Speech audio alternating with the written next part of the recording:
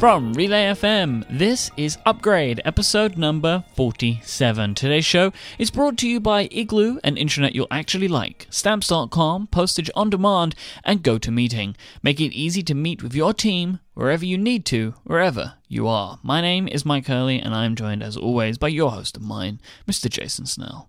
Hi, Mike. We're getting dangerously close to number 50 now.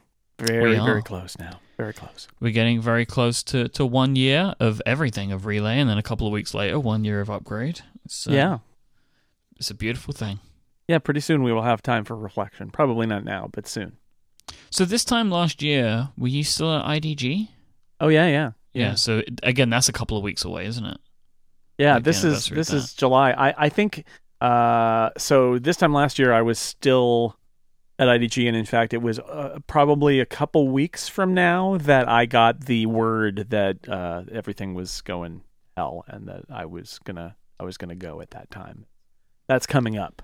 That was a painful August and late August, early September. That was the worst. But yeah, so we're not quite there yet. Not quite at a year. But look how far we've come. Look how far we come. How about that? 46 episodes plus a few minutes of episode 47, and we're here. We're doing great, I think. Talking about doing great. Yeah. You took the European countries quiz. I did. Somebody on Twitter said, I think Jason should take this quiz of European countries and see if he does any better than Mike did with the U.S. states. And not only did you do better than me, I think you did better than I would do taking this quiz. Wow. Because there are some countries on here that I don't know where they are on a map. So basically, and we'll put a link in the show notes to the image I tweeted, a screenshot I tweeted of doing it. Somebody tweeted this, and I just immediately responded with, okay, here it is. And I just did it right then. Sitting on the couch on my iPad, I did it. And the problems the ones that I missed, I got in my own head about the Baltics, and I've been to Estonia. I know exactly where Estonia is. Latvia and Lithuania, I had it right, and then I said, no, maybe it's this other way, which is the one that has got the Kaliningrad going through it, the Russian enclave or exclave, I guess. And I switched them, and I got those wrong. So I got the two of the Baltics that I transposed, and I also transposed, and my apologies to your girlfriend, I transposed Romania, and what was the country I transposed it with? Bulgaria. Bulgaria. Yeah. I just had them reversed, and then all of my other mistakes are because when Yugoslavia broke up, it broke up into like 90,000 different countries. Yep. So, yeah, I genuinely think 30 out of 39 is not only a great score, it's probably a better score than I would have gotten. What European countries are the ones that baffle you? Oh, most of Eastern Europe. Like, all of the kind of the same kind of ones. So I wouldn't know any of the ex-Yugoslavia countries, places. I got a few of them, although I did put, I put Croatia and Slovenia on twice.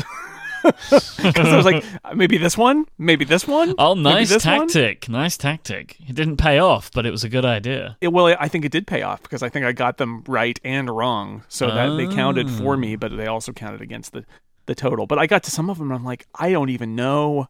I thought this one was Croatia, but this can't be Croatia, because then what's that? And there are so many. Like finding Kosovo on a map was just not. I did get, and I totally spaced on Montenegro. I had no idea. I think, those I totally blew some of those. But I did get I got Macedonia. That was a good one. I did okay. The Eastern Europe is trickier. It is. It is trickier over there. So I would probably get the the Nordic countries mixed up as well. So I think you did a good job getting those two. Part of the advantage there is that I have been there. Yeah, see, I've not been to a lot of Europe. I've actually been to more of America, I think. And I've been to probably more of Europe than you. Then it's possible. Although you at least could spot Romania on a map. I hope so. Having been there, you should probably. do that. But yeah, it was that was kind of fun. I have to say I was kind of proud of myself that 30 out of 39. I wish I was kicking myself about Lithuania and Latvia, but and then I got to Yugoslavia. It's just like, boy, that's tough. That's a lot. Growing up learning geography, it was really simple because it was just Yugoslavia, and now it's not like it's just 2 or 3. It's like 7 different countries. Oh my God. So that was harder, but I know where Greece is. That's the important one. So let's take this this conversation from the Earth, from the countries on the Earth, and propel it out into space. Into space! You and Stephen got on the phone and spoke about space for a while, and it was put into our B-Sides feed, which is like on the pod, extras. The pod phone. On the pod phone. It wasn't like an actual phone call where, hello? Even there? Are we talking about space? It's not quite. Let me get him for you. He's just outside. It's not, Shaven, your friend is here to talk about space. That would be an absolutely great way to start a podcast. To call and have it be somebody's mom answers. Yeah. Yeah, sure. Your buddy's on the phone. Yeah. It's a new kind of pod. The phone cast, the pod phone. Yeah, we did. We talked for about 50 minutes about space stuff. We regaled you with space stuff for so long on 2 podcasts in the last couple of weeks that we decided we would nerd out a little bit about space on our own and posted it. If people want to listen to it, you got to go to the B-Sides. So that's relay.fm/b-sides/12. Yeah, it'll be in the show notes for this week as well. Yeah, so you can check that out. And I've had a bunch of people say they liked it, which was really great. And I had a bunch of people say they would love for it to be an actual podcast on Relay, to which I say anything is possible. And, we couldn't contain ourselves, and that's why we did it. We just thought it would be fun to try and see what people thought. And keep watching the skies. Yes, there's a clock up there. You can keep watching it in the space. I really enjoyed it. I listened to it today, and it was good because as I said to you both when you were bending my ear off on this show, and Stephen was doing the same on Connected during the Pluto stuff. I have an interest in it that I've never really explored in any way, but like most nerds, I'm just like interested in space, especially this Earth 2 planet, which you spoke about a little bit. That's the name I'll give it because the name it actually has like Kevlar 422 B-side or something. I don't know.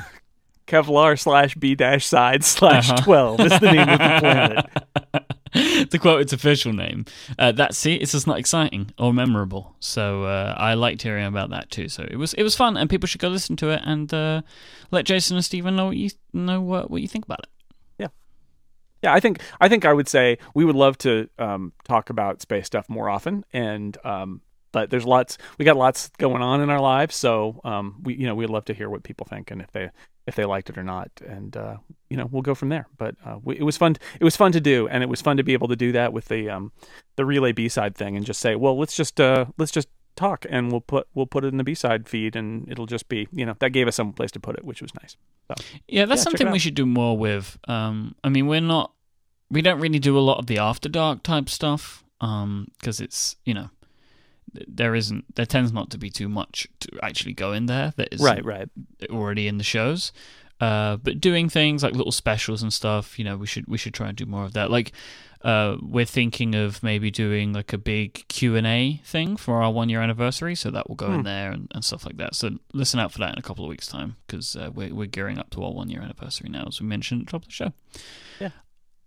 I just wanted to mention, I'm very excited, Jason. Tomorrow my bank will be enabling Apple Pay, so I can go buy as much Manchego as I like from Whole Foods if I really want to do that. Excellent. Do that. You do. You want to do that. You do. I just bought some Manchego with Apple Pay yesterday. So if that's the case, I'm going to be out of the house tomorrow buying all sorts of crazy cheeses from local stores with touchless, contactless payments. Indeed. So this is so neither of your banks had it at the official Apple Pay in the UK launch, right? Didn't you have 2 banks? Yeah, one of the banks, Barclays, was trying to do their own thing, and they've now since rescinded on that, and they actually lost someone high up in the company, like they got fired or something, like one of the chief executives. I was going to say they're high up. Just hopefully they can wander through the building and find them. Tell them to go down the stairs. I would hate to be lost high up in a bank. That would be terrible. That'd be frightening. It would be horrible. It happened to me a few times.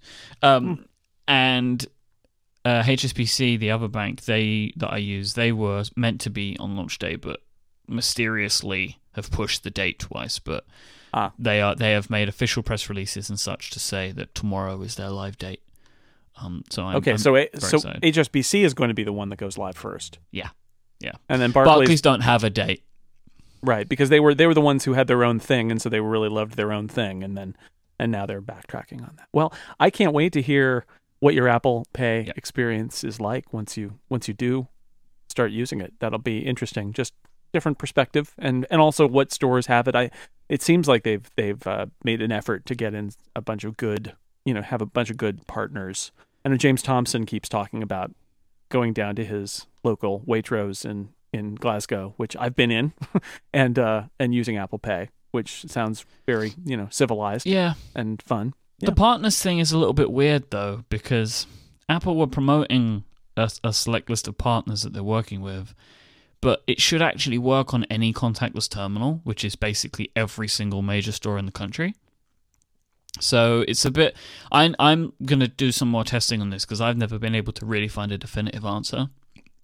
But my understanding is, even it says this on Apple's website, or any store that uses contactless, but they're using these partners. I don't really get it, so I'm going to go and actually try that out myself in some places that are like unofficial, Like I've seen people use it in like bakeries and stuff, just like if you have contactless.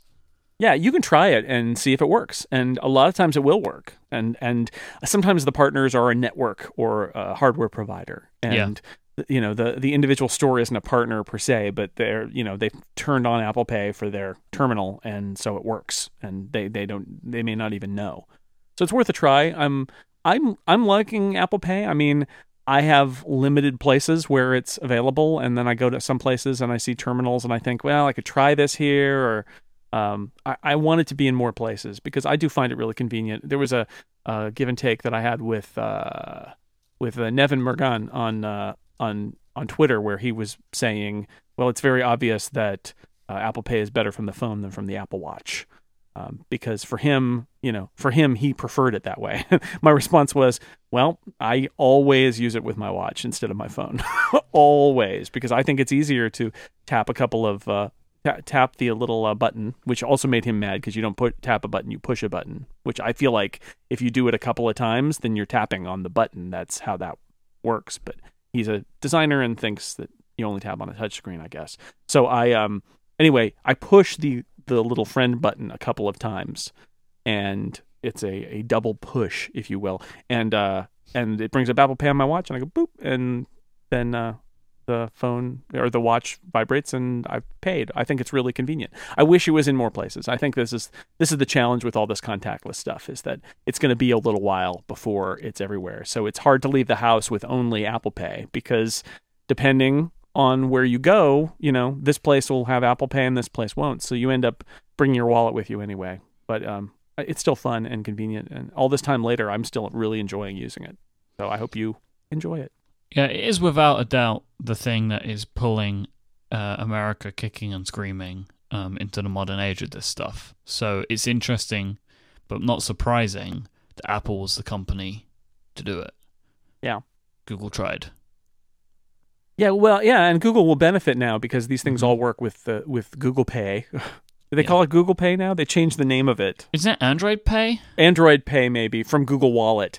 But it's a Pay, and there's Samsung Pay, and I don't even know. There's many Pays now, but they all do the same thing. So they benefit. All the other vendors. This is not an Apple-only technology, so all of these terminals will support those other things too. But it really kind of took Apple to push it over the edge. Yeah, it's fun. I enjoy it. I like I said, my Whole Foods by my house is the place where I use it the most because it's right there, and we're always going over there to get 3 things because it's the supermarket we can walk to in less than 5 minutes. So that's when we do it. But it's fun. I enjoy it. Feels like the future.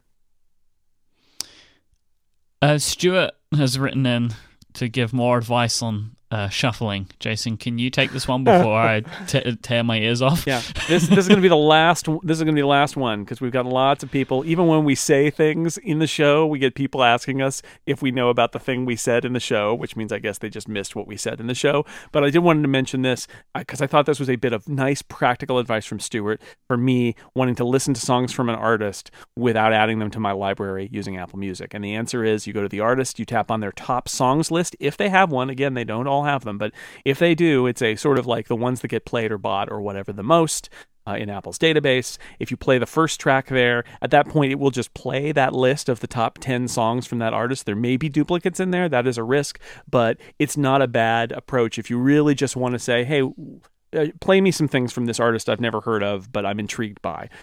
So that's not a bad tip. So thank you, Stuart. And thus ends our discussion of shuffling music in an artist in Apple Music. This will only come up again if it is fixed. If there is a development, yes. Yeah, if there is a change in which makes just news. Jason happy. But other than that, never again. Yeah. Thank you to everybody that suggested something. Listener Adrian wrote in about the iPods in regards to the iPod Touch. And Adrian has said, time will tell, but this seems like the perfect gift for my daughter's birthday. She's 10, loves taking photos. She wanted to be able to carry around her music, and she even recently wanted a Fitbit. The new iPod Touch has the M8 processor, and when it's mentioned that he loves the show. I have a couple of cousins around the same age, both girls. And was there, we had a family barbecue on the weekend, and they both love their iPads. That is what they are big on, for many of the same reasons, like for taking photos and stuff like that. And my uncle works for a telephone company, a mobile phone company. So there are lots of phones in the house, but they both much, much prefer their iPads. But I can see how for Adrian's daughter, there may be a little bit more specific use cases, like tracking her steps and activity, which is really cool that at that age she wants to do that. I can see how the iPod Touch could make sense for her in this scenario. I mean, and that's the thing, right? I think when we were talking last week, I don't think, and we can be corrected if so much that we were saying we didn't understand the iPod Touch's placement, but more like why especially the Nano still exists. I think the iPod Touch makes sense in some areas, and I think primarily as a game console, but I do think that the iPad is still better for like 90% of tasks than the iPod Touch. Right, but this is a good example of taking pictures, carrying around music, and even the sort of like steps and things like that.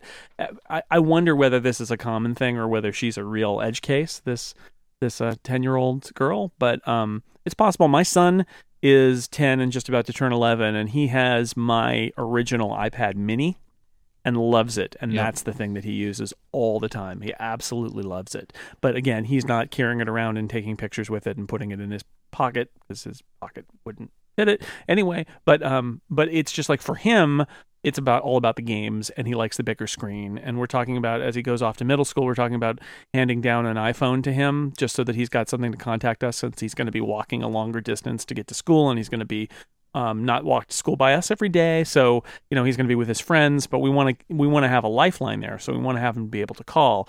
And there's this question of, is he going to just completely embrace the iPhone, or is he going to still use the iPad? And he declared sort of like unprompted to us the other day that he thinks he'll probably still use the iPad, even if he gets an iPhone, because of the big screen. He likes playing games on the big screen. And I think that's probably true. But, the iPad's not for everybody. So the iPod Touch gives you another angle to it. I think it really is a kid's device, though. Yeah, I think so. I do hear from people every now and then who have a cheap cell phone plan. Yep. And feel like they've got Wi-Fi pretty much everywhere they go. The John Syracuses, if you will. This is the John Syracuses of the world from a few years ago. Now he has his iPhone. But yeah, just like John, who they look at the cost. Data plans aren't cheap. Now, the way data plans are structured is changing. And with family plans, it can actually be not a bad deal. If you've got a certain number of people on a plan already, it can start to make more sense. It's like you might as well just get a phone or use a hand-me-down phone. But there are people for whom that is not worth it. And that, they don't need data when they're out and about, and they've got a cheap phone, maybe prepaid, that just gives them that lifeline when they're out and about, and that's enough. And for now, I think that is still an interesting kind of sliver of the market. But I do think that over time, there will be plenty of other ways to get people on data for cheap. We'll have to see. I think that's one reason there's no cellular iPod Touch is that I do think there's a class of people who would say, well, why should I get an iPhone? All I want is data. And I actually thought about that, is that if I were a woman or if I was a man with a purse, I could put it that way too. If I had a big bag that I carried around all the time, I wonder whether I would really need my iPhone at all. Because if I had a cellular iPad mini, let's say, that might be enough. I mean, I don't take calls very often. It's all texts and using data. So, I think it'll be interesting to see in the next 5 or 10 years what happens with access to data for cheap. And what do you pay for? And is there a way to get fairly cheaply in the U.S. anyway? This is still an issue to fairly cheaply get access to a lot of data when you're out and about. But right now, I think that there is a class of people who are like, it doesn't make sense to pay that monthly fee for a smartphone plan. I actually have a question for you about plans and upgrading and stuff like that. Upgrading on Upgrade. But let's take our first break first, because we're still not out of the follow-up. So we may as well take a break in the middle of the follow-up now, because I'm about to bring in a mini topic halfway through. So yeah, let's do that. This week's episode of Upgrade is brought to you by GoToMeeting from Citrix. Now, I want you to think about when you're at work and think about all of the time and money and hassle that goes into holding a meeting in your office. So you have to book out a conference room that you want, which you might have to wait 6 weeks to get because the building's so busy. You need to make sure you can get everyone in the same place, so you need to sync calendars, and then when you're syncing those calendars together, if that person's off on a meeting on the other side of town, it means they can't make it, so they're going to need to travel in. And then if you do actually finally get everybody to agree to a time which they can make, you need to get the projector set up, you need to get IT in, right, so they can get that one dongle that you need for your MacBook, which has the crazy USB-C. Then you need to think about sorting out refreshments for everyone, right, because some people will only come downstairs if there's going to be a cup of tea waiting for them. That is horrible. It's hassle. Nobody wants to have to deal with it. There is a better way. That better way is Citrix's GoToMeeting. It is the smarter way to meet. GoToMeeting makes it easy to meet with your team wherever you need to, wherever you are. Because with GoToMeeting, you can meet from any computer, tablet, or smartphone without travel expenses or the hassle of travel. I remember when I was working in my old job, sometimes I would be on my way back from a meeting, like in town, and then I'd have a GoToMeeting scheduled, and I could just call in from my phone. I could turn on my camera if I needed to, but I could be on the train, and I could be looking at the slides that the presenter was showing from my iPhone. I used to love that. Your team can join by clicking a link. There's no sign-ups, no speed bumps. You can turn on your webcam, and with HD quality video, it's just like being in the room, and you can share screens to present, review, and get feedback all in real time. With GoToMeeting, everyone sees what you're seeing, so you and your team can get on the same page and get going quickly. You should stop wasting time with the crazy logistics of arranging meetings. Go and sign up for GoToMeeting today. You can try it for free for 30 days, and there's nothing to lose. Just visit gotomeeting.com, that's GoToMeeting.com, and click the Try It Free button, and you'll have your first meeting up and running in just minutes. So once again, gotomeeting.com for your free 30-day trial. Thank you so much to Citrix's GoToMeeting for supporting this show. I'll tell you, genuinely, GoToMeeting saved my sanity when I worked in that job at times. I believe it. It really did. I actually really do endorse GoToMeeting because I think it's fantastic for this type of stuff. So, my mum has an iPhone 5C, which she upgraded from a 3G from about 18 months ago, which was a happy day for everyone. Her contract is up for renewal in about 10 days' time. and she wants a bigger phone. She wants an iPhone 6, I think. She said she wants a bigger phone, but she doesn't want a phone as big as mine, so I'm thinking iPhone 6. Now, we are probably about 6 weeks away from the new iPhones, I think, at this point. Would probably be a fair assessment, right? Middle of September, early September? Yep. Should I have make her upgrade to an iPhone 6 now? Or wait? Now, there's no point getting a 6S for her because she doesn't want to spend money. And to upgrade to an iPhone 6 now in the UK, you can get it for pretty much next to free if she signs another year on her contract. Because all the phone manufacturers know, all the phone companies know that they need to be getting rid of their stock now. Yeah. So they're driving the prices down. She could probably upgrade for free, or she could just sell her 5C to a Gazelle-like company we have here called Mazuma Mobile and pay off the contract fee. There is a good chance, right, depending on how it works out, that she could do it to a 6S as well when they come out. She might get enough money, but I don't know. I'm just wondering. She doesn't need the most recent, so I'm not sure whether to wait to see what happens, but like they could stop selling the 6 altogether. We don't know what's going to happen. And then she might have to spend the money that she doesn't want to have to spend. So I'm in a bit of a struggle because I'm looked at to get this decision right for her. So I'm not sure what to do. Well, I think so. It remains to be seen what happens with this, because this is not quite an iPhone mix like we've seen before from Apple. Because you've got the 6 and the 6 Plus. It remains to be seen what's going to happen in terms of what's the phone that is in the US. It's $99 down or $100 down. It's the $99, $199, $299. So it remains to be seen. Is there going to be a last year's model of the 6 down $100? Is that going to happen with the 6 Plus as well? Are they going to have old ones of those, or are they going to do something where, I mean, there are some reports from an analyst today saying that there's not going to be a 4-inch iPhone with last year's stuff this fall.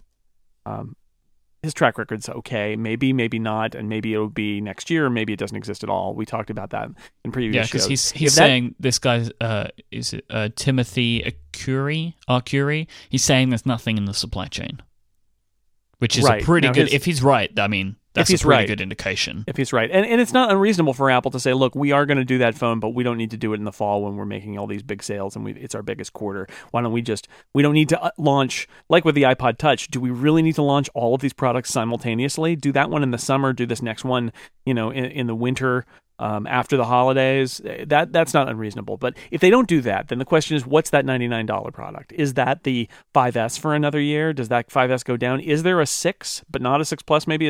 Does the 6 go down $100 and then the 6S is above it? Is that what they do? I bring this up because I feel like that's sort of your mother's question here is, if there's going to be in a few weeks, that 6 is going to be $100 less, or the equivalent in UK prices, right?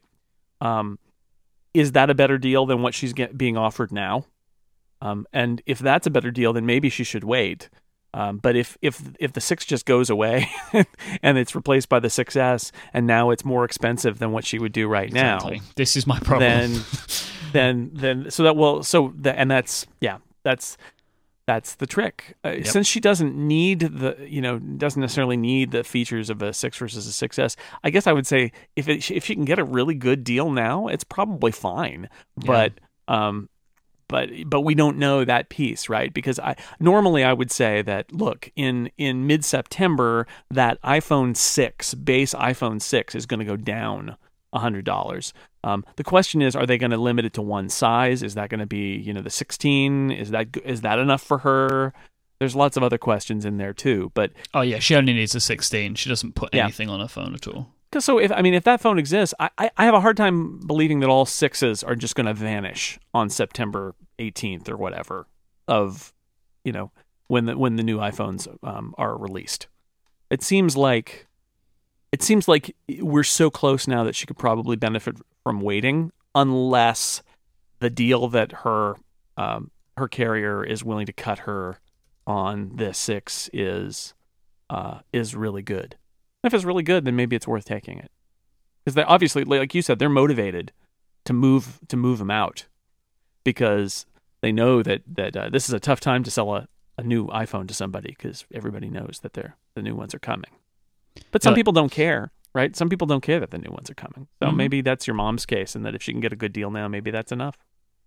Like, it's possible to get an iPhone 6 right now, 16 gigabyte, on a pretty good plan. So say like £30 to £35 a month, and you just pay £100 up front, which is excellent. So it's a great deal, and it's everything she needs as well. See, that's the thing is, I would say that's not something that nerds should do, but that a regular light use person like your mom is not one of those computer nerd people, and that's a pretty good deal. And she doesn't need to worry so much about future proofing. Oh well, if you wait 6 weeks, then you'll have a phone that will be slightly better in 3 years or something like that. I'm not sure that it matters, or that the new features that are coming are going to be things that she cares so much about that it's worth her waiting. Then again, and see, I'm doing it now too. I'm going back and forth. Then again, it almost never hurts to wait, especially if the wait's only 6 weeks. So it really, to me, it's sort of like, how badly does she want something new? This is always what I say when people say, should I upgrade? Is, do you need to upgrade, or can you wait? If you can wait, because there will always be something good, something better coming later. But at some point, you just need to buy something. And so you should buy it when you need to buy it. Yeah. My feeling right now is probably to just wait. But I don't know. Maybe I wait, and if it ends up costing her more, like I make her wait, and if it ends up costing her more, then I just cover the difference. I think that would be fair for everyone. So I'll probably take the gamble on waiting. Yeah, I think that might be good. If she's willing to wait, I think it's probably worth waiting. It's just that really tough time of the year for these kinds of decisions, because it's like we're weeks away, but yet we have literally no idea what's going to happen. Yeah, we don't. Like at this family barbecue, one of my family members asked me, "What's the new iPhone going to have?" And I'm like, I don't know. But people expect me to know. It's like, I don't know. Like, I can guess, but nobody knows. But like people think that I'm like messing around when I say that. Like, they expect that I know exactly what's going to happen. You must get this constantly. Yeah. Oh yeah. Yeah. People think that I know everything about what's coming, and it's like, nope.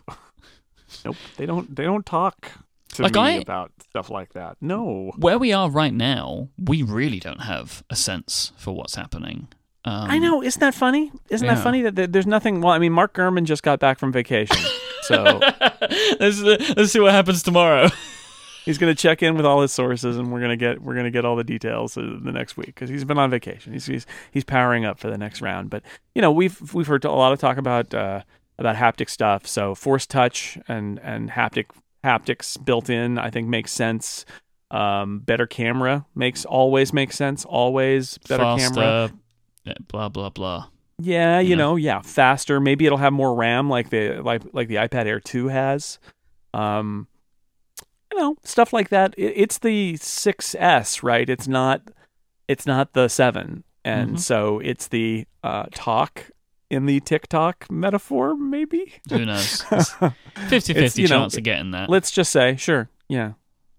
So that's the if we define the tick as advancing to a whole new model with a different look, and the talk as being the incremental update within the specs and size of the old model, that's the it's the S, is what I'm saying. So it's not going to be as big a jump, because the big jump happens every couple of years, because the buying cycle right now is every couple of years. So after we spoke last week about iPods, you went and threw an SSD into a iPod Classic, or just as an iPod, as it was called at the time. Yeah, it was. Well, it's the 5th generation iPod. So I referred to it as the iPod Classic, and I had somebody say, "Well, actually, that's the 5th generation iPod Video that you're referring to there." Which is, I have fair point. Except I think we have to refer to those as the iPod Classic at this point, because Apple, I pointed that person to the Wikipedia page for iPod Classic, which includes all of the classic iPod models back to the original. It's the thing we think of as the classic iPod, which in its last generation was called the iPod Classic. Anyway, it's the big one with the spinning hard drive in it. And I saw that Otherworld Computing was offering this product that was a flash drive upgrade for the fifth generation iPod and the sixth generation iPod Classic. And so I said, I'd like to check that out. Can you send me one? And they sent me one, and I installed it myself, which was a little scary. I have never cracked an iPod open before to do something like that. And I was using a how-to article from the web, and it did me pretty well until the point where I need to install their adapter, and then I didn't know which way to put it. Fortunately, this was like one of the first ones that they were selling, and they've now posted their how-to video, which shows very clearly the one mistake that I made. So I basically had to take it all apart a second time and flip the thing around. I had the cable in backward. And to my surprise, it worked fine. I closed it back up, and now I've got this thing that is much lighter because there's no big metal spinning hard drive in it. Instead, there's just a little compact flash memory adapter with a SD adapter. It's a little flash memory adapter with an SD card in it, with like a 128 gig SD card in it. So I went from 60 of spinning disk to 128 of not spinning and lighter and not going to crash. And the way the iPods work, you just plug it into iTunes and it installs its own software on the device and puts your music on it. And now I have my entire purchased music library, because like all these products, it's not compatible with Apple Music. But my entire purchased music library now is on there. It doesn't take any time to spin up because there's nothing to spin. It's not going to crash. That's a 10-year-old iPod. So that drive was going to die at some point. It lives in my car's glove compartment attached to the car stereo. So it was pretty cool. And so if you're somebody who has a classic iPod of the fifth or sixth generation, which, like I said, is basically made in the last 10 years of the big one, and the hard drive has died, or you want more space, I think it's actually a pretty cool option. So, it's funny that we were just talking about old iPods, and then I was working on this story. So those both happened the same week. So anyway, the link to the Six Colors post will be in the show notes. But yeah, I was pretty impressed. It's not, you got to be comfortable cracking open an iPod, but if you are capable of doing that sort of thing of installing, you got to work with some little things. You got to have good eyesight or good glasses. But I got it to work. It took me like half an hour once I figured out what I was doing wrong because I didn't have the access to the video that they posted now. Yeah. Big iPod now in the car. Nice. Yeah. It's weird to me that you plug it in and it installs the software itself. Like, how does it know that it's an iPod? Well, no, I think so. I think it looks at the drive and says, my software isn't on this drive, right? If you put in a new disk, whether it's a spinning disk or this adapter, it goes, oh, I don't know what this is. But these things are designed to connect to iTunes, right? So you connect it to iTunes just by, to USB to your Mac running iTunes. And you do a software restore, and it puts the software on. I think it downloads the latest version from Apple. Yep. Puts the iPod software on, lets you sync your music, and you're up and running. That's how they're made to work. Basically, is when there's a blank drive, they just want to phone home to the Mac and to iTunes, and then they restore.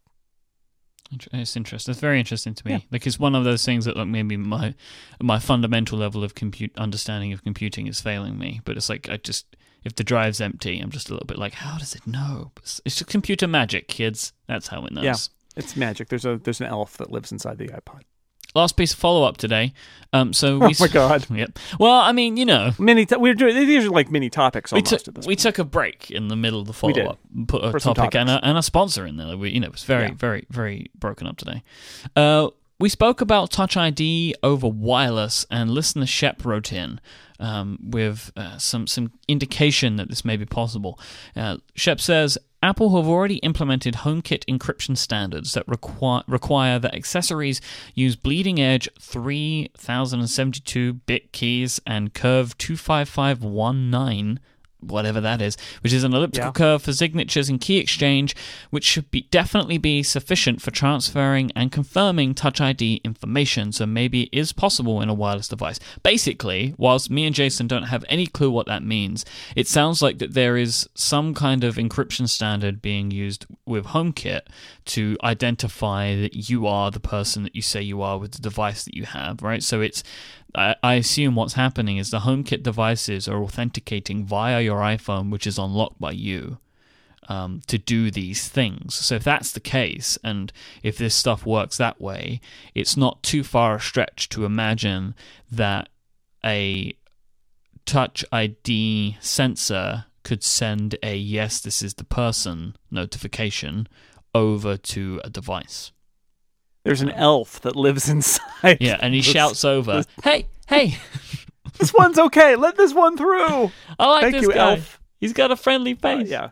Anyway, I appreciated this note, and I put it in the show notes because basically what Shep's saying is, look, Apple's already pushing on a lot of encryption stuff for HomeKit, and perhaps that means that you could even do something like Touch ID for opening, for unlocking your computer or whatever, or even kicking off an Apple Pay session if Apple Pay was baked into a version of OS X via a future Magic Trackpad that had Touch ID or something in that. That maybe that's possible, even though we were skeptical about it. Maybe it is, or maybe it's just going to be something that's going to be limited to wired like trackpads on laptops, and that, I mean, really laptops are Apple's focus. 2/3 at least of the Macs sold are laptops. It's maybe verging up to 3/4 at this point. So this may not be an issue, even though I'm using an iMac. Most of Apple's users are using laptops, and so putting a Touch ID sensor on the laptop wouldn't require wireless anything. So maybe that's where they're going with it if they go that direction. I was looking at my Magic Trackpad today and looked at the little battery compartment, the little circular battery compartment, and thought a Touch ID sensor would fit really nicely on there. That was what I saw when I was using my Magic Trackpad today to edit my podcast, as I do two-handed, one Magic Trackpad and one mouse, because I am a magician. That's right. That's how I work. Yes, one of the two. Apple Watch sales. So we're into another mini topic now. Yeah. So I know that you had some annoyance over the way that some of the Apple Watch stuff was being spoken about in the last couple of weeks. There was like a New York Times piece where somebody was basically trying to say that because Facebook don't have an app, it means that Apple Watches aren't selling. And then there's been reports backwards and forwards about how Apple Watches have been sold, and then we had the earnings report. Now, the earnings report, which came out last week, Apple's Q3 results, didn't break down watch sales, but did give an indication that watches are selling, effectively. And you wrote a great piece for Macworld talking about some of the big key learnings from the Q3 earnings. So what do you think about Apple Watch sales now past an earnings report? Yeah, so lots to unpack here. I did complain about this New York Times story that was in advance of the Apple Watch sales and basically was saying, it's hard for me not to look at this and read it as that the editor at the New York Times in charge of tech said, Apple financials are coming. We need a story that previews them. Find an angle. And the angle was, developers are unsure about how they're going to develop Apple Watches, and that means that people are waiting to buy Apple Watches until the developers of their favorite apps support it, which I think is a ridiculous premise, that people are not buying Apple Watch because they're not sure whether Facebook will be on it. I think that is not. No, I don't believe that at all. People are not buying them for a reason, if they're not buying them, but I also don't buy that is in the buying decision. Lack of apps seems unlikely to be a reason. I mean, maybe lack of a very specific thing, like I need an Apple Watch, but I need it to do this. But I don't think it's sort of like, why isn't there a Facebook app? And somebody pointed out, Facebook didn't do an iPad version of Facebook for years. Yep. They're very careful with what they do, and quite rightly so. I mean, I linked to Marco Arment's piece about ripping up the first version of Overcast on the watch and doing it again. And now there's going to be watchOS 2. I mean, there are lots of reasons why developers might want to wait and see.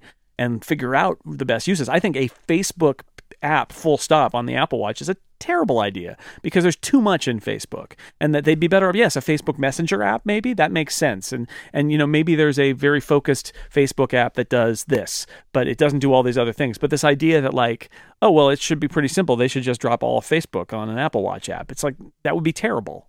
That would be a terrible thing. So don't do that. And they haven't. So good for them. But so I think it was a kind of a ridiculous story. And Brian Chin used to work for me, and I like him. And I am not one of those people who thinks that there are a lot of people who are very critical of a lot of the things that he writes, and I actually think that's overly harsh. But in this case, I think this is a story that makes this link to like Apple Watch sales and app developers, and it's lazy and it's a bad story. The bigger issue now is how many Apple Watches did Apple really sell? As far as we can tell, it looks like they are the most successful smartwatch ever. That's not a big surprise. But when it comes to details, basically what Apple says is, trust us, it's doing well. What do you think about this? All I say. It's so what Tim Cook says is it's not a matter of not being transparent. It's a matter of not giving our competition insight on a product that we worked hard on. Okay. That seems, okay. I've been thinking about this, Jason. And I have an opinion, which is probably going to be a little bit unpopular, but I've been thinking about it, and I'm annoyed about this. I think that this is a real kind of big city answer. Like, it's a... I think that they were just concerned about potential failings, and that because Tim basically staked his legacy on this product, I think that he and everybody else around him decided that they didn't want it to look like a failure if it was a failure, and that they would take, because they can later start reporting it, right? But after they start reporting it, they then can't hide it. But before they report it for the first time, they can hide it, right? But if it doesn't sell well, and then they're like, we're going to start reporting this in other now, then it looks worse than if they do it the other way around. There is a middle ground here, which is we are going to report it on our own terms, and this is what they do with things like app sales, and even things like iOS device overall numbers. There are numbers that aren't in the balance sheet that they do know, and then what they do is they release a press release saying Apple celebrates sale of 2 millionth Apple Watch.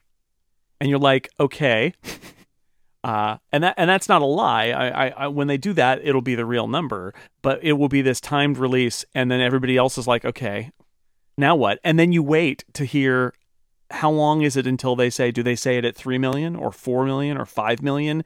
And everybody waits. So that's the middle ground where they do things to disclose, but they do it on a time schedule that isn't quarterly, and that makes it that casts the product in their own the best light possible. And I think that is an option for them. I think it's interesting that they haven't shared the numbers.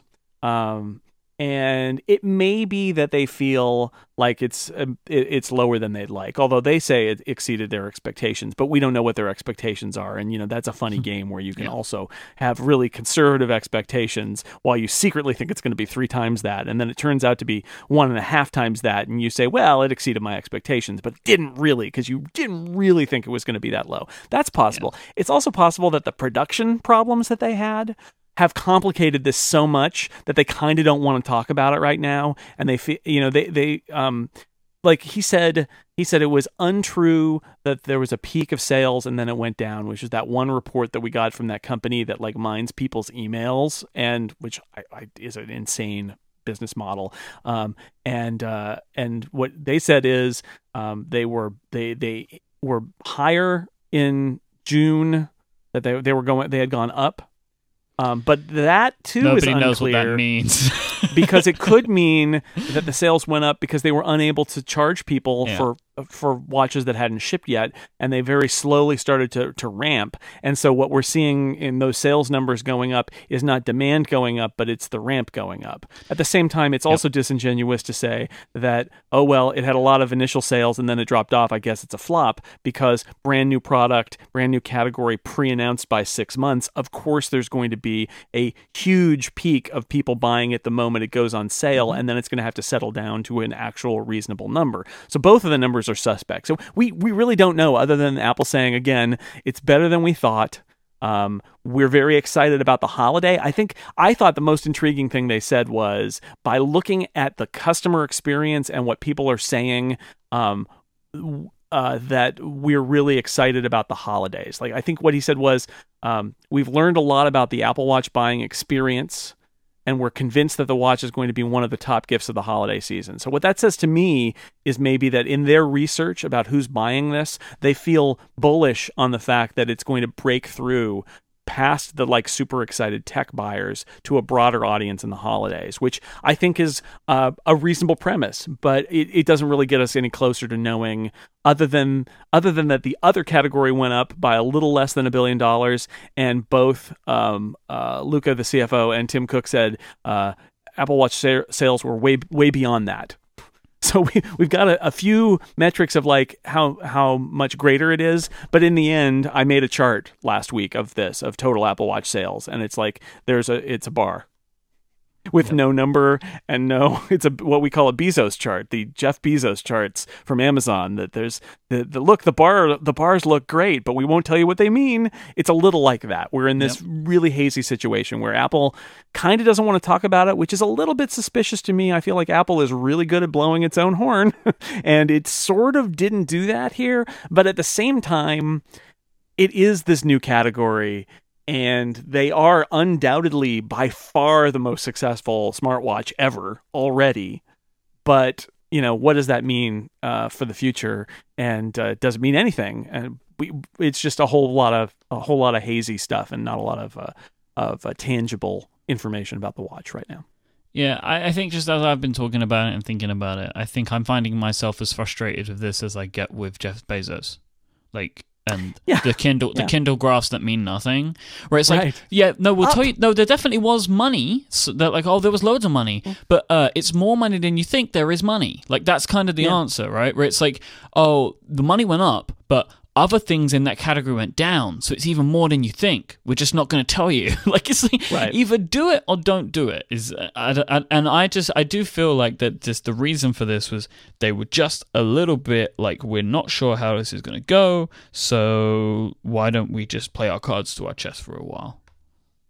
Yeah, and it did lead to a very funny moment for me anyway, where in order to pump up how well the watch was doing, they said, well, that other category, that includes iPods, and those suck. Those are falling through the floor. So, don't just assume that it's just even there, because I assure you, some of those other categories, like iPods and accessories, man, those were down. Those stunk. So it's they're throwing other stuff, out into the street because they want to be but the watch was doing great. So yeah, they were shifty. I think that's the bottom line here, is they were shifty. They're not ready to talk about it yet. And how much of that is that they're not ready to, they don't feel proud enough of the information now?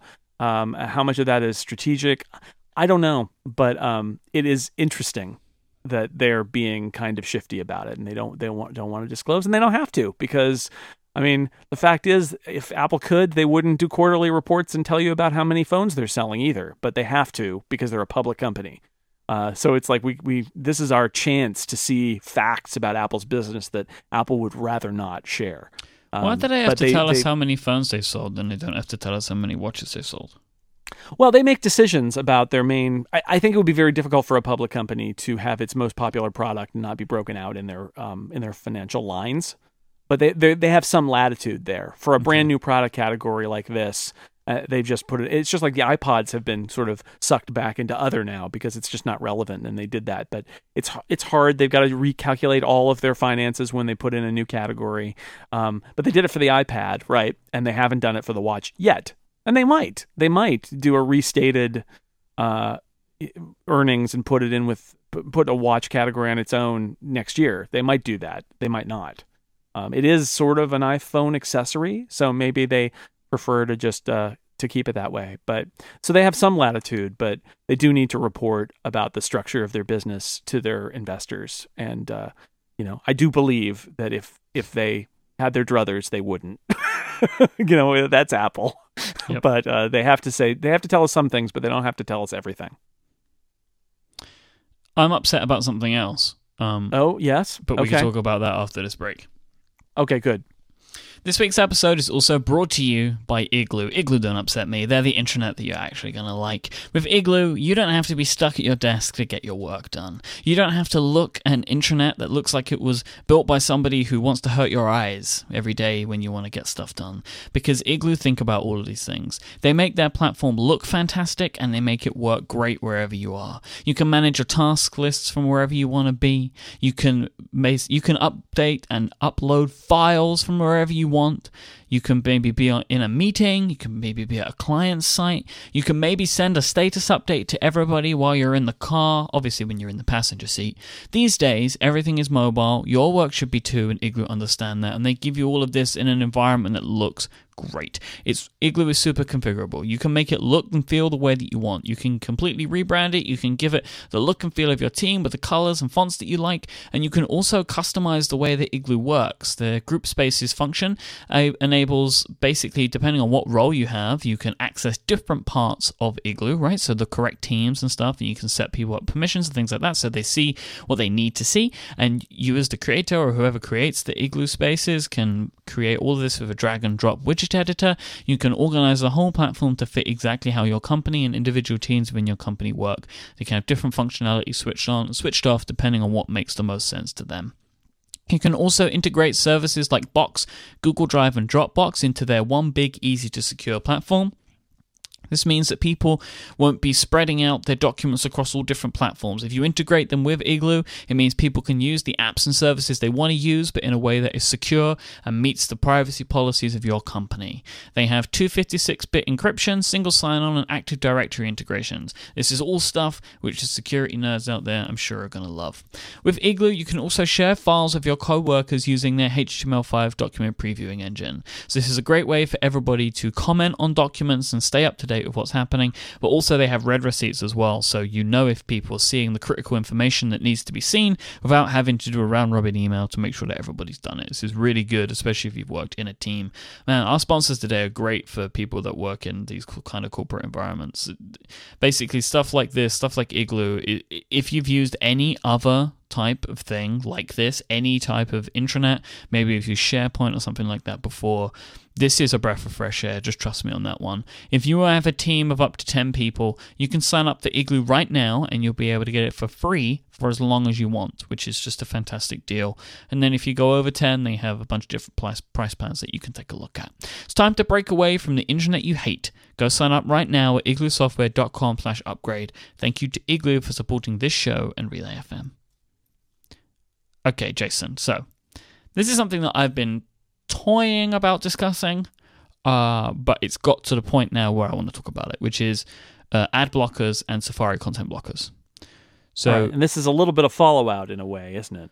Yeah, because you and Mr. Gruber had a great discussion about this on the talk show last week. Really fantastic episode talking about like the business that goes into these companies, you know, and kind of web advertising, how horrible it's become and why some of that worked. And you gave some of the great insight of working at a company like IDG, which I always love. Whenever you're on a talk show, there are always these great discussions. I just find them so fascinating. Where you and John talk about this with both of your experience having worked in the web for so long. A lot of people are upset about this for varying different reasons, and a lot of it seems to be focused towards The Verge. Because, I mean, previously it was focused on iMore, right? That was where this conversation started. Then it became a bit of a hot button issue. Nilay Patel wrote an article which definitely holds some merit. About why the mobile web sucks, and this basically crossed the barrier between complaining about websites and ads, and also complaining about this Safari is the new IE thing. So Yeah. Nilay was in the post he says about how The Verge is part of a problem and ad networks are a bit of an issue, and he talks about more though about how different platforms supporting different things and phones and tablets are worse off than the desktop in this scenario. What this did was make a bunch of people lash out against The Verge for their position on this, and there are lots of studies done and lots of statistics done, some correct, some otherwise, about how long it takes The Verge's articles to load. I saw, again, a great post linked by Nilay in retort to this. So basically, The Verge, people saying how long it takes, like it takes 30 seconds for The Verge to load. There were 263 HTTP requests. It fetched over 9.5 megabytes of data for that article that Nilay was using to complain about the mobile web, right? So saying, you're saying this, but look how terrible your website is. Then in retort to this, I'm basically giving the whole story here.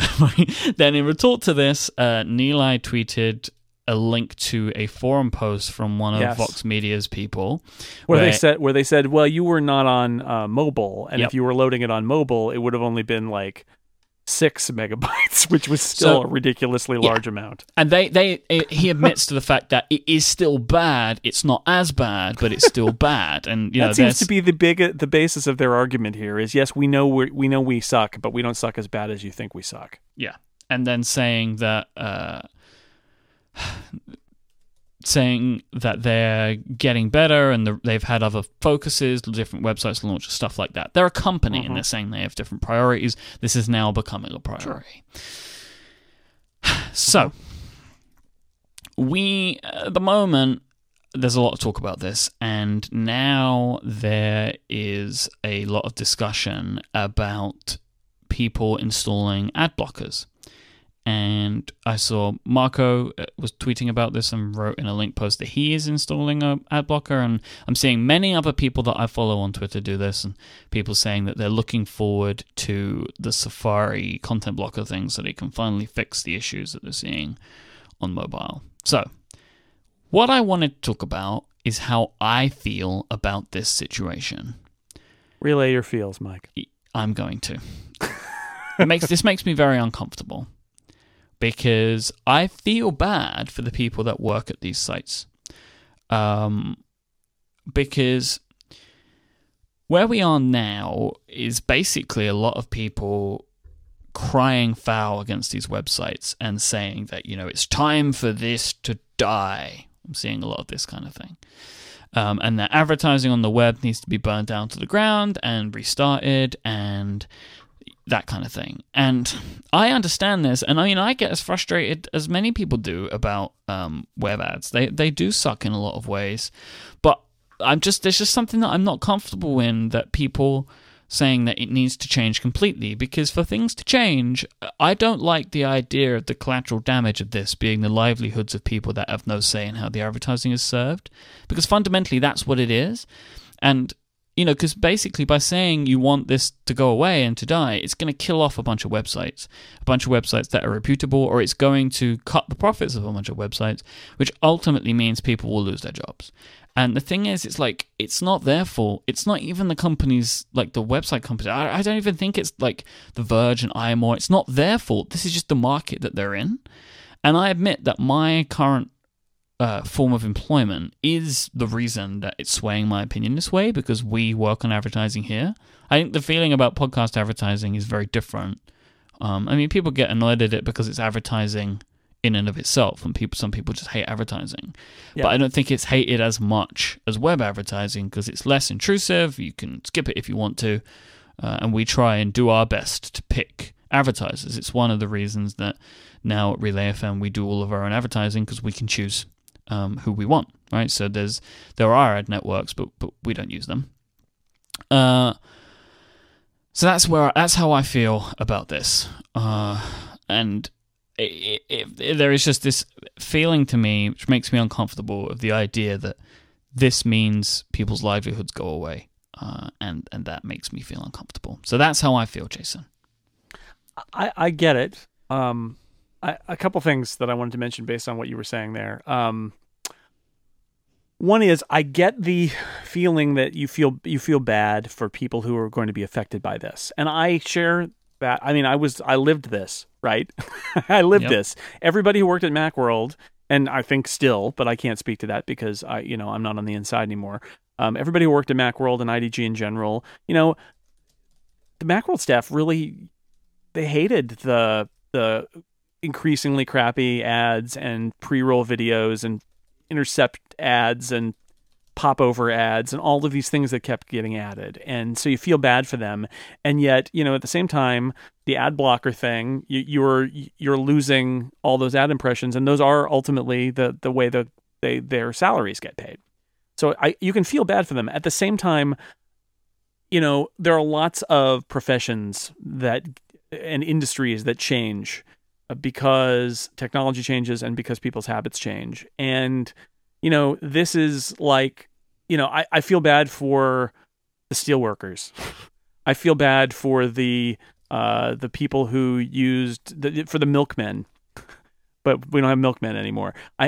You can feel bad for them, but also say, I feel bad for the milkman, but I bought a refrigerator and my life is better because I bought a refrigerator. And you can feel bad for them without saying, I'm going to hope that everybody forgoes this inevitable progress, this inevitable change, because otherwise it'll hurt people we like and we'll feel bad. That just sort of, I think you can't fight it, and you can still feel bad about it, but that's not enough. I also think that one of the parts of the story here is that this is an example of the web. It's not any one person's fault, but this is the problem of web advertising, that the web was built as this thing that you had to give away for free. Everything was free. And then it became very difficult to make businesses out of it, especially as the web became successful and the other traditional older kind of businesses that funded a lot of this stuff went away because the web finally kind of ate their lunch and took all their ad revenue away. And at the world of advertising on the web, it's been this vicious cycle where there's, people stop paying attention to the ads, so they add more junk. And then people stop paying attention to the ads, so they add more junk. And there's more junk. And then people stop wanting to read the sites because there's too much junk, or people download an ad blocker. And so I think there's an inevitability here too of this the current world of web ads falling apart for all but the biggest publishers, because the prices go down and the junk goes up, and people are and the technology gets more savvy to block that stuff. And I think it may not be something that we can say, I wouldn't choose this. I feel like it's just going to happen, that the way that advertising on the web works right now is just broken. And I'm not sure how it gets fixed or if it gets fixed. The shame of it is, I don't agree with you there. I have to. Okay, go ahead.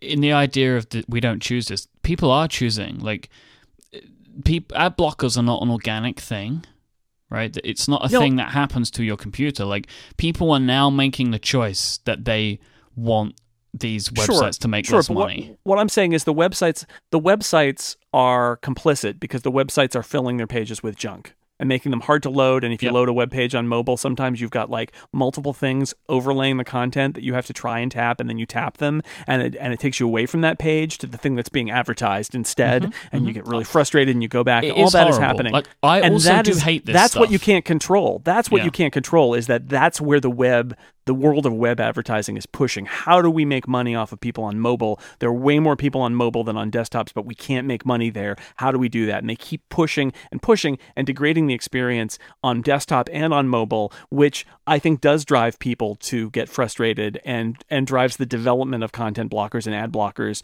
And that's part of what's going on here. So I do think that's part of it. And, the web brought this on itself because of the way that it's been built all along, and the fact that the reaction to this stuff is, let's put more junk on the pages. That this is sort of, we've reached this point that it's very difficult. There's a huge competition. I mean, I always cite Ben Thompson here from Stratechery and his writing about the smiling curve in publishing, where you either go for volume or you go for a very small but dedicated audience, and all the publishers that are caught in the middle, they've got lower and lower ad rates. They keep trying to add more ways to make money to scrape by, and it feels like something that just can't be solved, that it will just keep going down until a point where you can't have a business anymore unless you're on one end of the curve or the other. And that's the scary part, is the people we like who make good content, who are in the middle, who are not writing for BuzzFeed, right? But they're also not daring Fireball. What happens if the way that the web works is not sustainable, whether or not there are content blockers? Because I would actually say the content blockers are a reaction to this race, but this is happening anyway because everybody wants to pour more junk onto pages because the CPMs keep going down, which is the ad rates, basically cost per thousand to display an ad. Those just keep going down. So it's tough. I'm not sure where this goes, other than that I do think there will be a crack up at some point. And you already, when you talk to people, and I've seen it, people we know, are talking about what do you do to do a membership or something like that. So that support. Maybe it's not a Patreon. Maybe it is. Maybe it's some other kind of membership. But those things, people are floating those things around. And one of the reasons is because, what's going to happen with advertising is advertising enough on its own. And yeah, podcast advertising is a little bit different. I feel it's sort of a shame. Back in the day, like the early days of computer magazines, the ads were great. Like people were excited to look at the ads because it brought them information. And the web, I think, has trained a whole generation to just despise everything advertising because the web ads are generally so bad. And I think podcast advertising is a lot better. But some people don't even want that because, like I said, I think some people are just allergic to advertising in general. But I think that's one of the things that they haven't figured out how to screw up podcast advertising and make them awful yet. And some of that is just because technically it's very hard to do that because podcasts are the way they're delivered and processed is so different from the web that it's a lot harder to mess it up, which is, I'm sure there's some startup out there right now that's trying to ruin podcast advertising too and make it awful. Oh, there are many. I hear from them. I'm sure you do. But there's, their powers are less than they are on the web. On the web, their powers are great. Those people to ruin everybody's experience with more advertising. I think that a lot of this comes from my general nature of, why can't we all be nice to each other? Like, oh, I agree. That's my general nature is like, why do we have to hurt people? Like that kind of feeling. And I always get a little bit upset about this kind of stuff.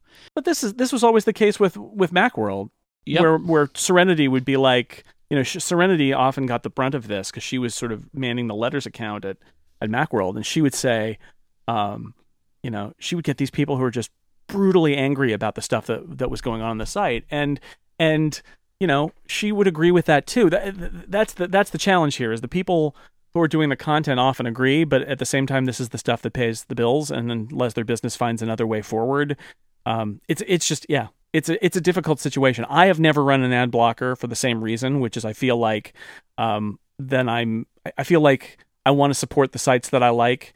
And I want to support their sponsors because I want them to have a business that works. At the same time, I do think that you could argue that a lot of these businesses have really abused that connection that we've got with the people who make the content in order to do lots of things, not just annoy you, but track you in order to keep the lights on. And again, yay, keep the lights on. But at some point, do you have to say, this is unacceptable? And if you say this is unacceptable, do you stop patronizing the site versus running an ad blocker? Which is what I've always said, is like, look, if you don't like it, maybe you should just not look at their site, not look at it with an ad blocker. But that's a hard argument to make. It's just, it's just funny to me that it's like at the start of the show, we were talking about what happened at Macworld and like how sad it was. But it's like, if we keep going down this road, there's going to be many more days like that. Yes. Oh, undoubtedly. It makes me uncomfortable. It makes me really uncomfortable because I like the websites. I go to websites that I like. That's where I go. Yeah, I know. And I don't want them to go away.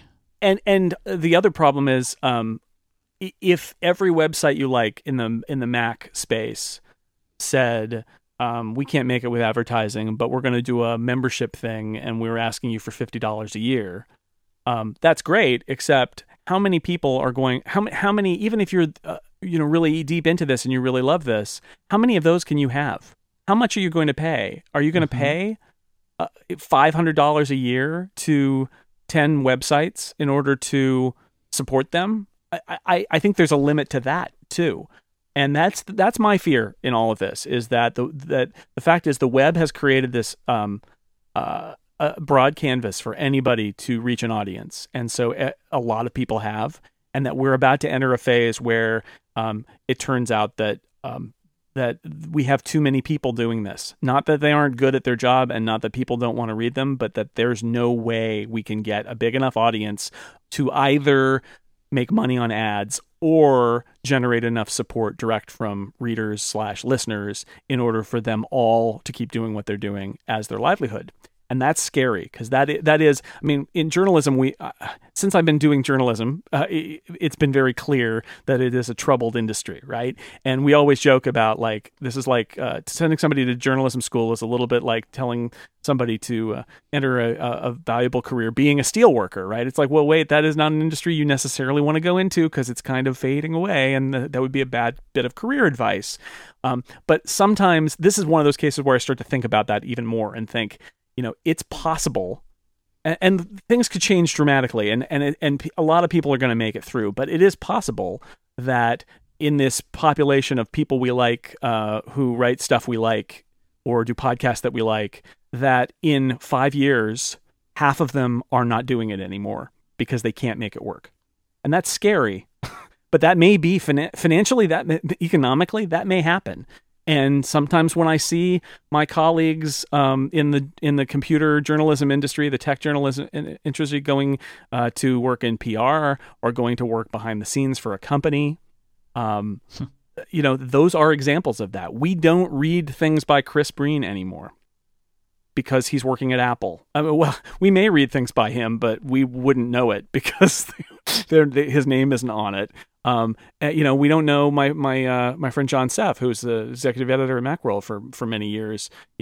He's working at Apple now, and so we don't. He's not working on this stuff day to day. The list goes on. Somebody like Brad Mullen, who wrote about mobile for ages at a whole bunch of different sites, is doing PR now. That always happened, but I do wonder if there is a reckoning coming where we're going to do this. And I don't think ad blockers are not going to be, I don't think we're going to look back and say, oh, content blockers killed the web and everybody lost their jobs. It's just part of this much bigger issue, I think. But I think you're right to be concerned about it, because it's a big deal. And it's going to get worse before it gets better, I think. It just makes me sad. I agree. I hope that, we're all trying to find ways, including us, right? I'm certainly trying to find a way to make it without being in the position that Macworld is in, where they've got, pre-roll ads and lots of tiles everywhere and things that slide in over your page and stuff like that. That Six Colors has like a text ad and a post a week and a little tiny deck ad, and that's it. It's like incredibly lightweight because that as a reaction to all of that. But I'm also not at the point now where I think if I can't make more money at Six Colors, I'm going to have to go, start applying for jobs at tech companies. I'm not at that point. So it's easy for me to do that. But what if I was at that point? What are my options then? That's scary. Yep. I want to get a job, Jason. Yeah, I hear you. Yeah. I'm going to get too sad. How about we, whilst advertising is still good in this game, how about we stop and thank one and then do some Ask Upgrade? Yeah, podcast advertising is really nice, and one of the things is you can have it's a little more personal, and hopefully it's different every time. So this Ask Upgrade is about our friends at Stamps.com who are back.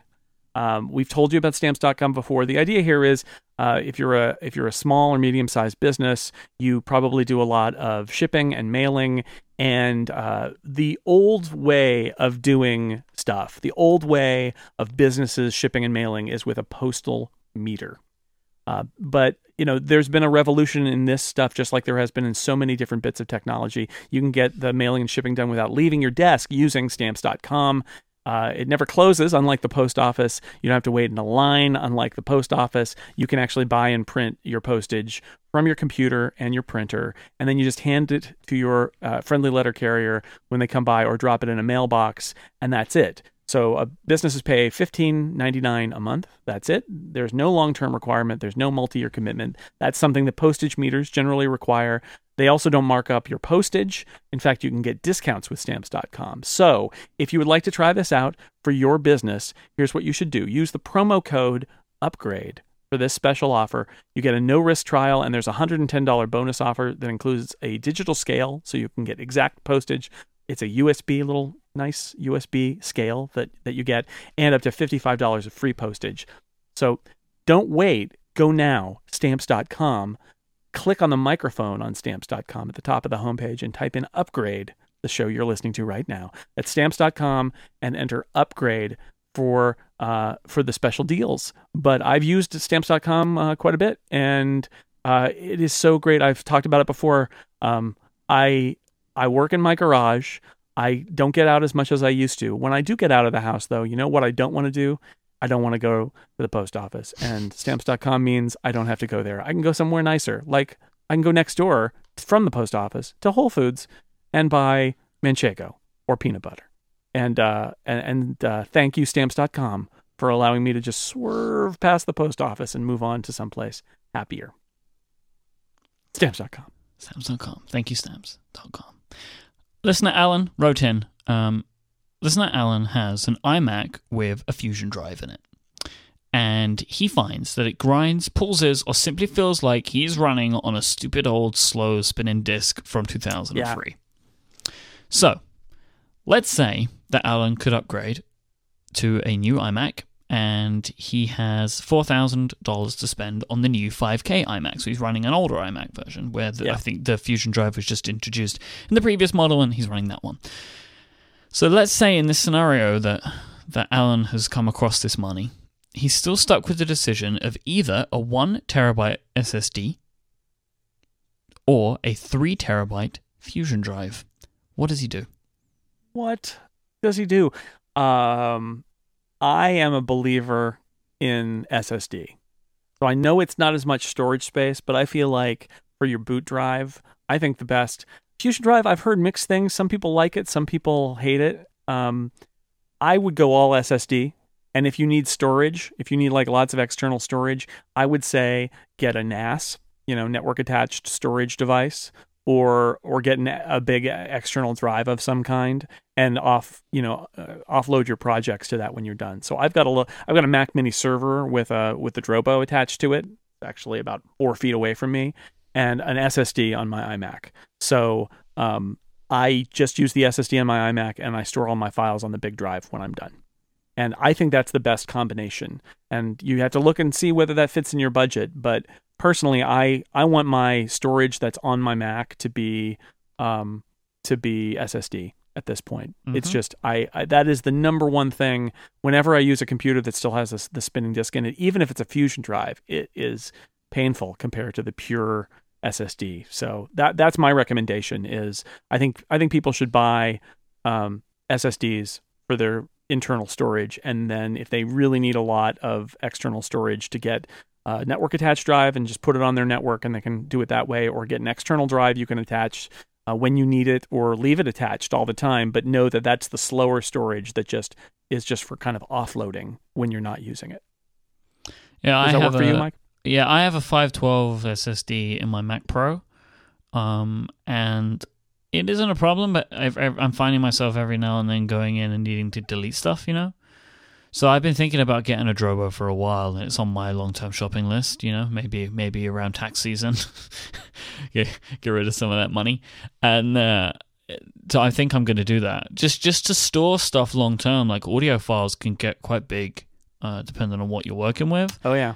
And at the moment, I'm like deleting old project files, and I probably don't need them for that long, but it would just be nice, I think, to have something where I could just store stuff long term. The great thing is, we have, Stephen has a bunch of storage space, and we have some storage space with Mac Mini Colo, and we have everything just automatically download there for storage, so it's not like a pressing issue. Like all our shows are archived, on our stuff that we have elsewhere. Yeah. But I wouldn't mind having something here. It's just not pressing, so I haven't gotten around to it yet. Right.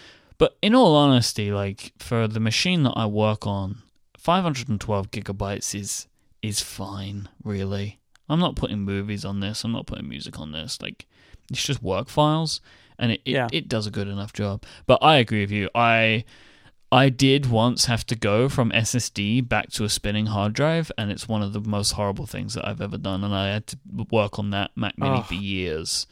And you could not make me do it. Yeah, I have the 512 gigabyte SSD in my iMac, and it is plenty of space.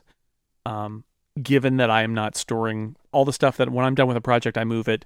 The nice thing about having all that external storage space is that I listen to you talk about, I don't need my Logic projects. I can just get rid of them. And it's like, well, a lot of the Relay stuff is so timely. Yeah. It's most valuable now. And I mean, Yep. people might go back and listen to some episodes from the past, but it's mostly about the present.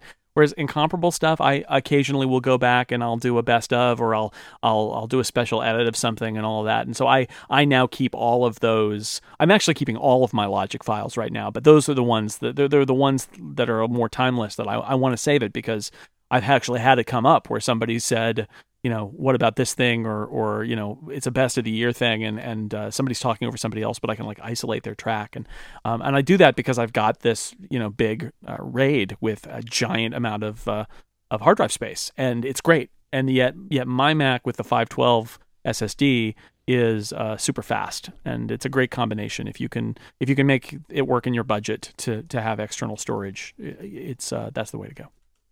Yep, I agree completely. Right. Andrew asked, with Apple Music that is added to your library, can you burn it to a CD to get around DRM and have a permanent copy? I don't know the answer to this, but I'm just going to say no. You can't do that. That's my feeling. I don't even feel like I need to check.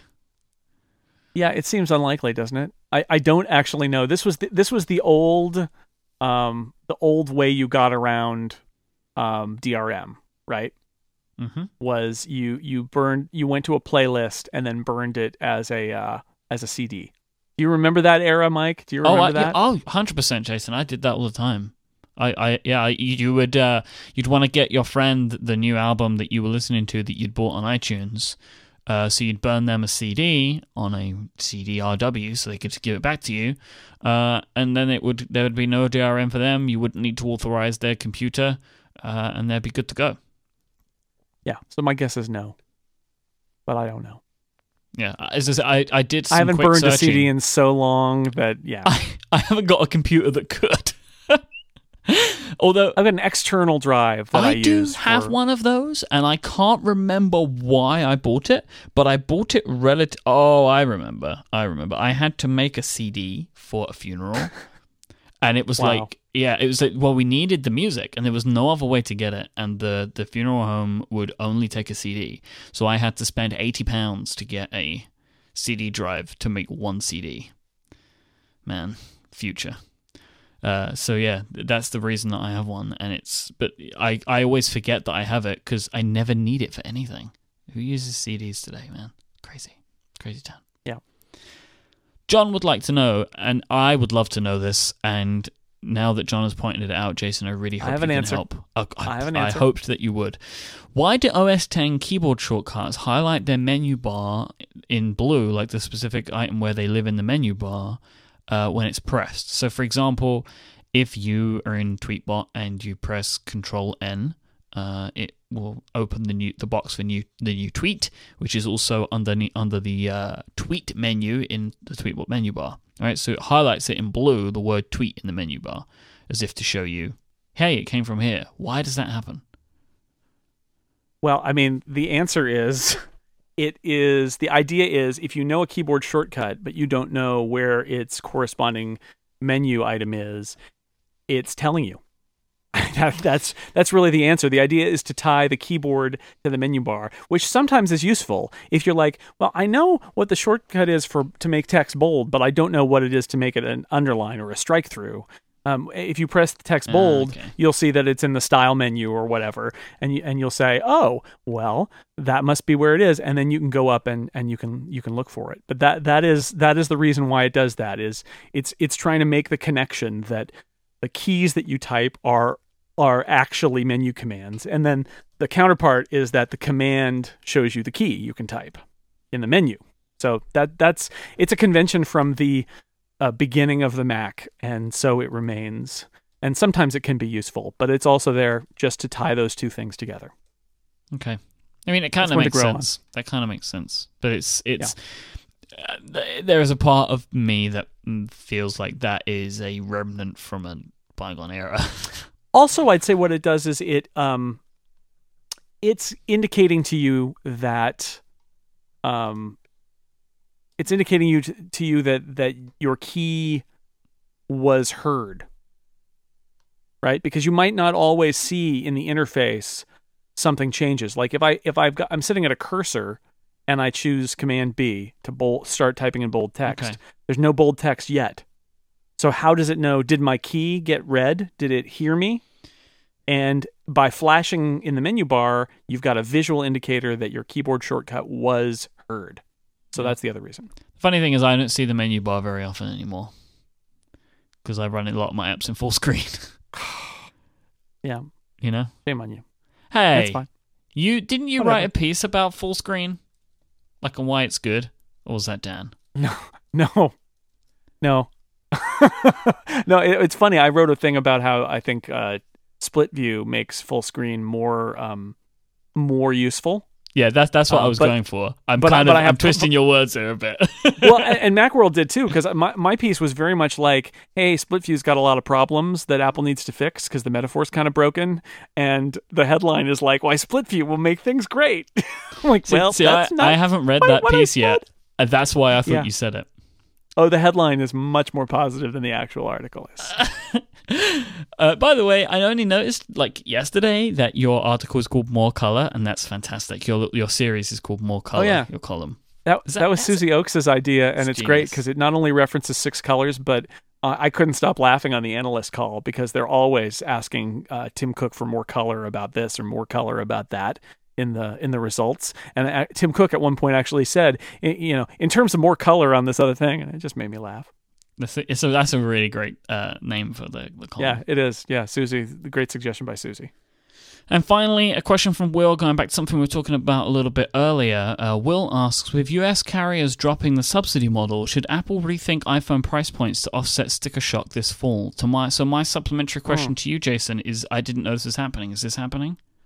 It's starting to happen. Really, what's happening is that carriers are changing from the subsidy model to what they're calling financing. I think essentially the difference is that with financing, you pay the extra money for 2 years. You pay the $199 or whatever the price is with financing, and after 2 years, your bill goes down. Instead of what has been happening, which is completely insane, and I do think drives phone sales, which is your subsidy is baked into your bill, and if you use an iPhone for 4 years instead of 2, your bill doesn't go down. So you really are motivated to upgrade as soon as you're out of your subsidy, because you're essentially paying your subsidy whether you use it or not, so you might as well use it and pay the $199 or whatever and get a new phone because your bill's not going to go down. With this approach, your bill goes down. So you pay an extra whatever $20 a month until 2 years is over, and then your bill goes down.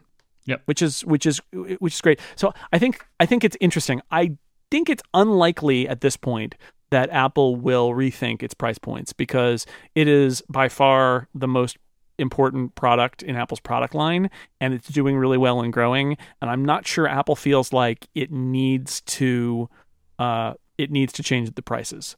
But it is true, if we got to the point where people were, I think what it's going to take is, I think it's going to, the more we abandon subsidies, the more people are going to see the full price. And that is going to lengthen the upgrade cycle. It's going to make people reluctant to pay for that phone every 2 years. Even if they will pay less money overall, which is probably accurate. Yeah. Seeing that number is the problem.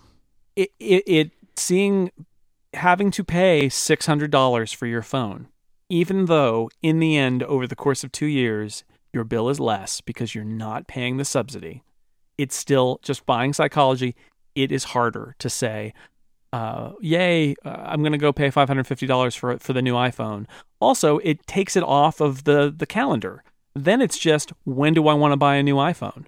And, it's no longer, your phone company saying, look, you're basically paying for it anyway. You might as well get it. It's $199. Now it's more, hey, you can get one whenever you want.